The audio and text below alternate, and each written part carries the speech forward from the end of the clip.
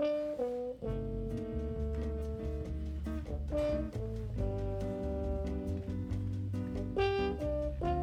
and gentlemen, welcome to another episode of the Pixelated Podcast. This is Patrick Reif. And I'm Alex McGlynn. And today we are going to talk about 5 ways to capture event data. You want to kick it off, Alex? Yeah, absolutely. So the first and probably most obvious is event registration. And this is actually going to be the easiest time for you to collect data about the people that are coming to your event, whether it's the industry or their title or potentially their team size, their marketing budget. There's a lot of different things you can ask. When people are registering for an event, they're expecting to have to fill out a lot of information, so tacking on a few extra questions isn't going to raise any alarm bells, and people will generally just give you the information. You have to be careful with it, you have to be thoughtful about it, don't ask too many questions, and the questions you do ask should be important enough for you to add them on.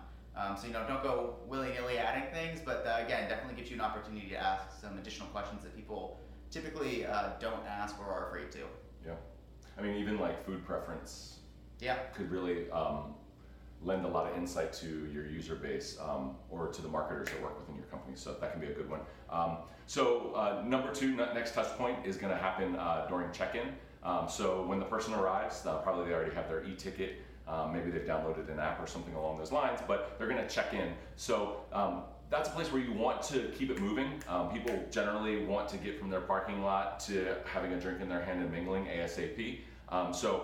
With respect to keeping it quick, you want to have that be the North Star, but also it's a place where you can plug in the gaps for any info that you might have wanted to capture during the initial ticket purchase or registration process. So if you didn't get their SMS number, if you wanted to capture maybe a Facebook profile, that's a great place to augment the data set that you've started with.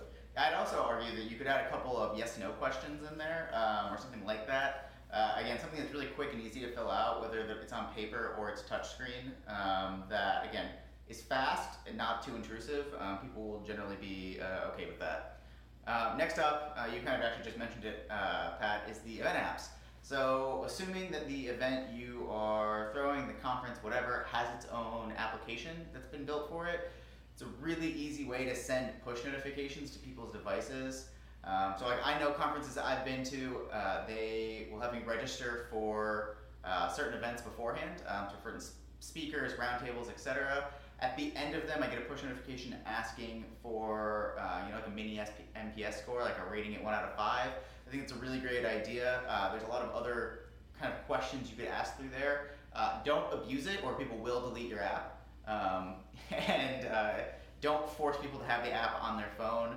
And that's a hot button issue right now, but it's going to get you a lot of downloads. It's not going to stay there if you send too many push notifications. So just keep that in mind. Use it for valuable data that you really want the information, the answer for. Yeah. And bonus tip: take 30 seconds with your team and plan out how you can keep that app or that whatever application or instance or whatever that centralized point is. Talk about ways that you can make it mean something after the conference is over. If you can keep it on people's phones, it is a tremendous win. And I think that with a little bit of creativity and some thoughtful planning, there are ways to make sure that it lasts longer than just that day or 3 days or week-long conference. Actually sounds like a great podcast idea. That's a great podcast idea.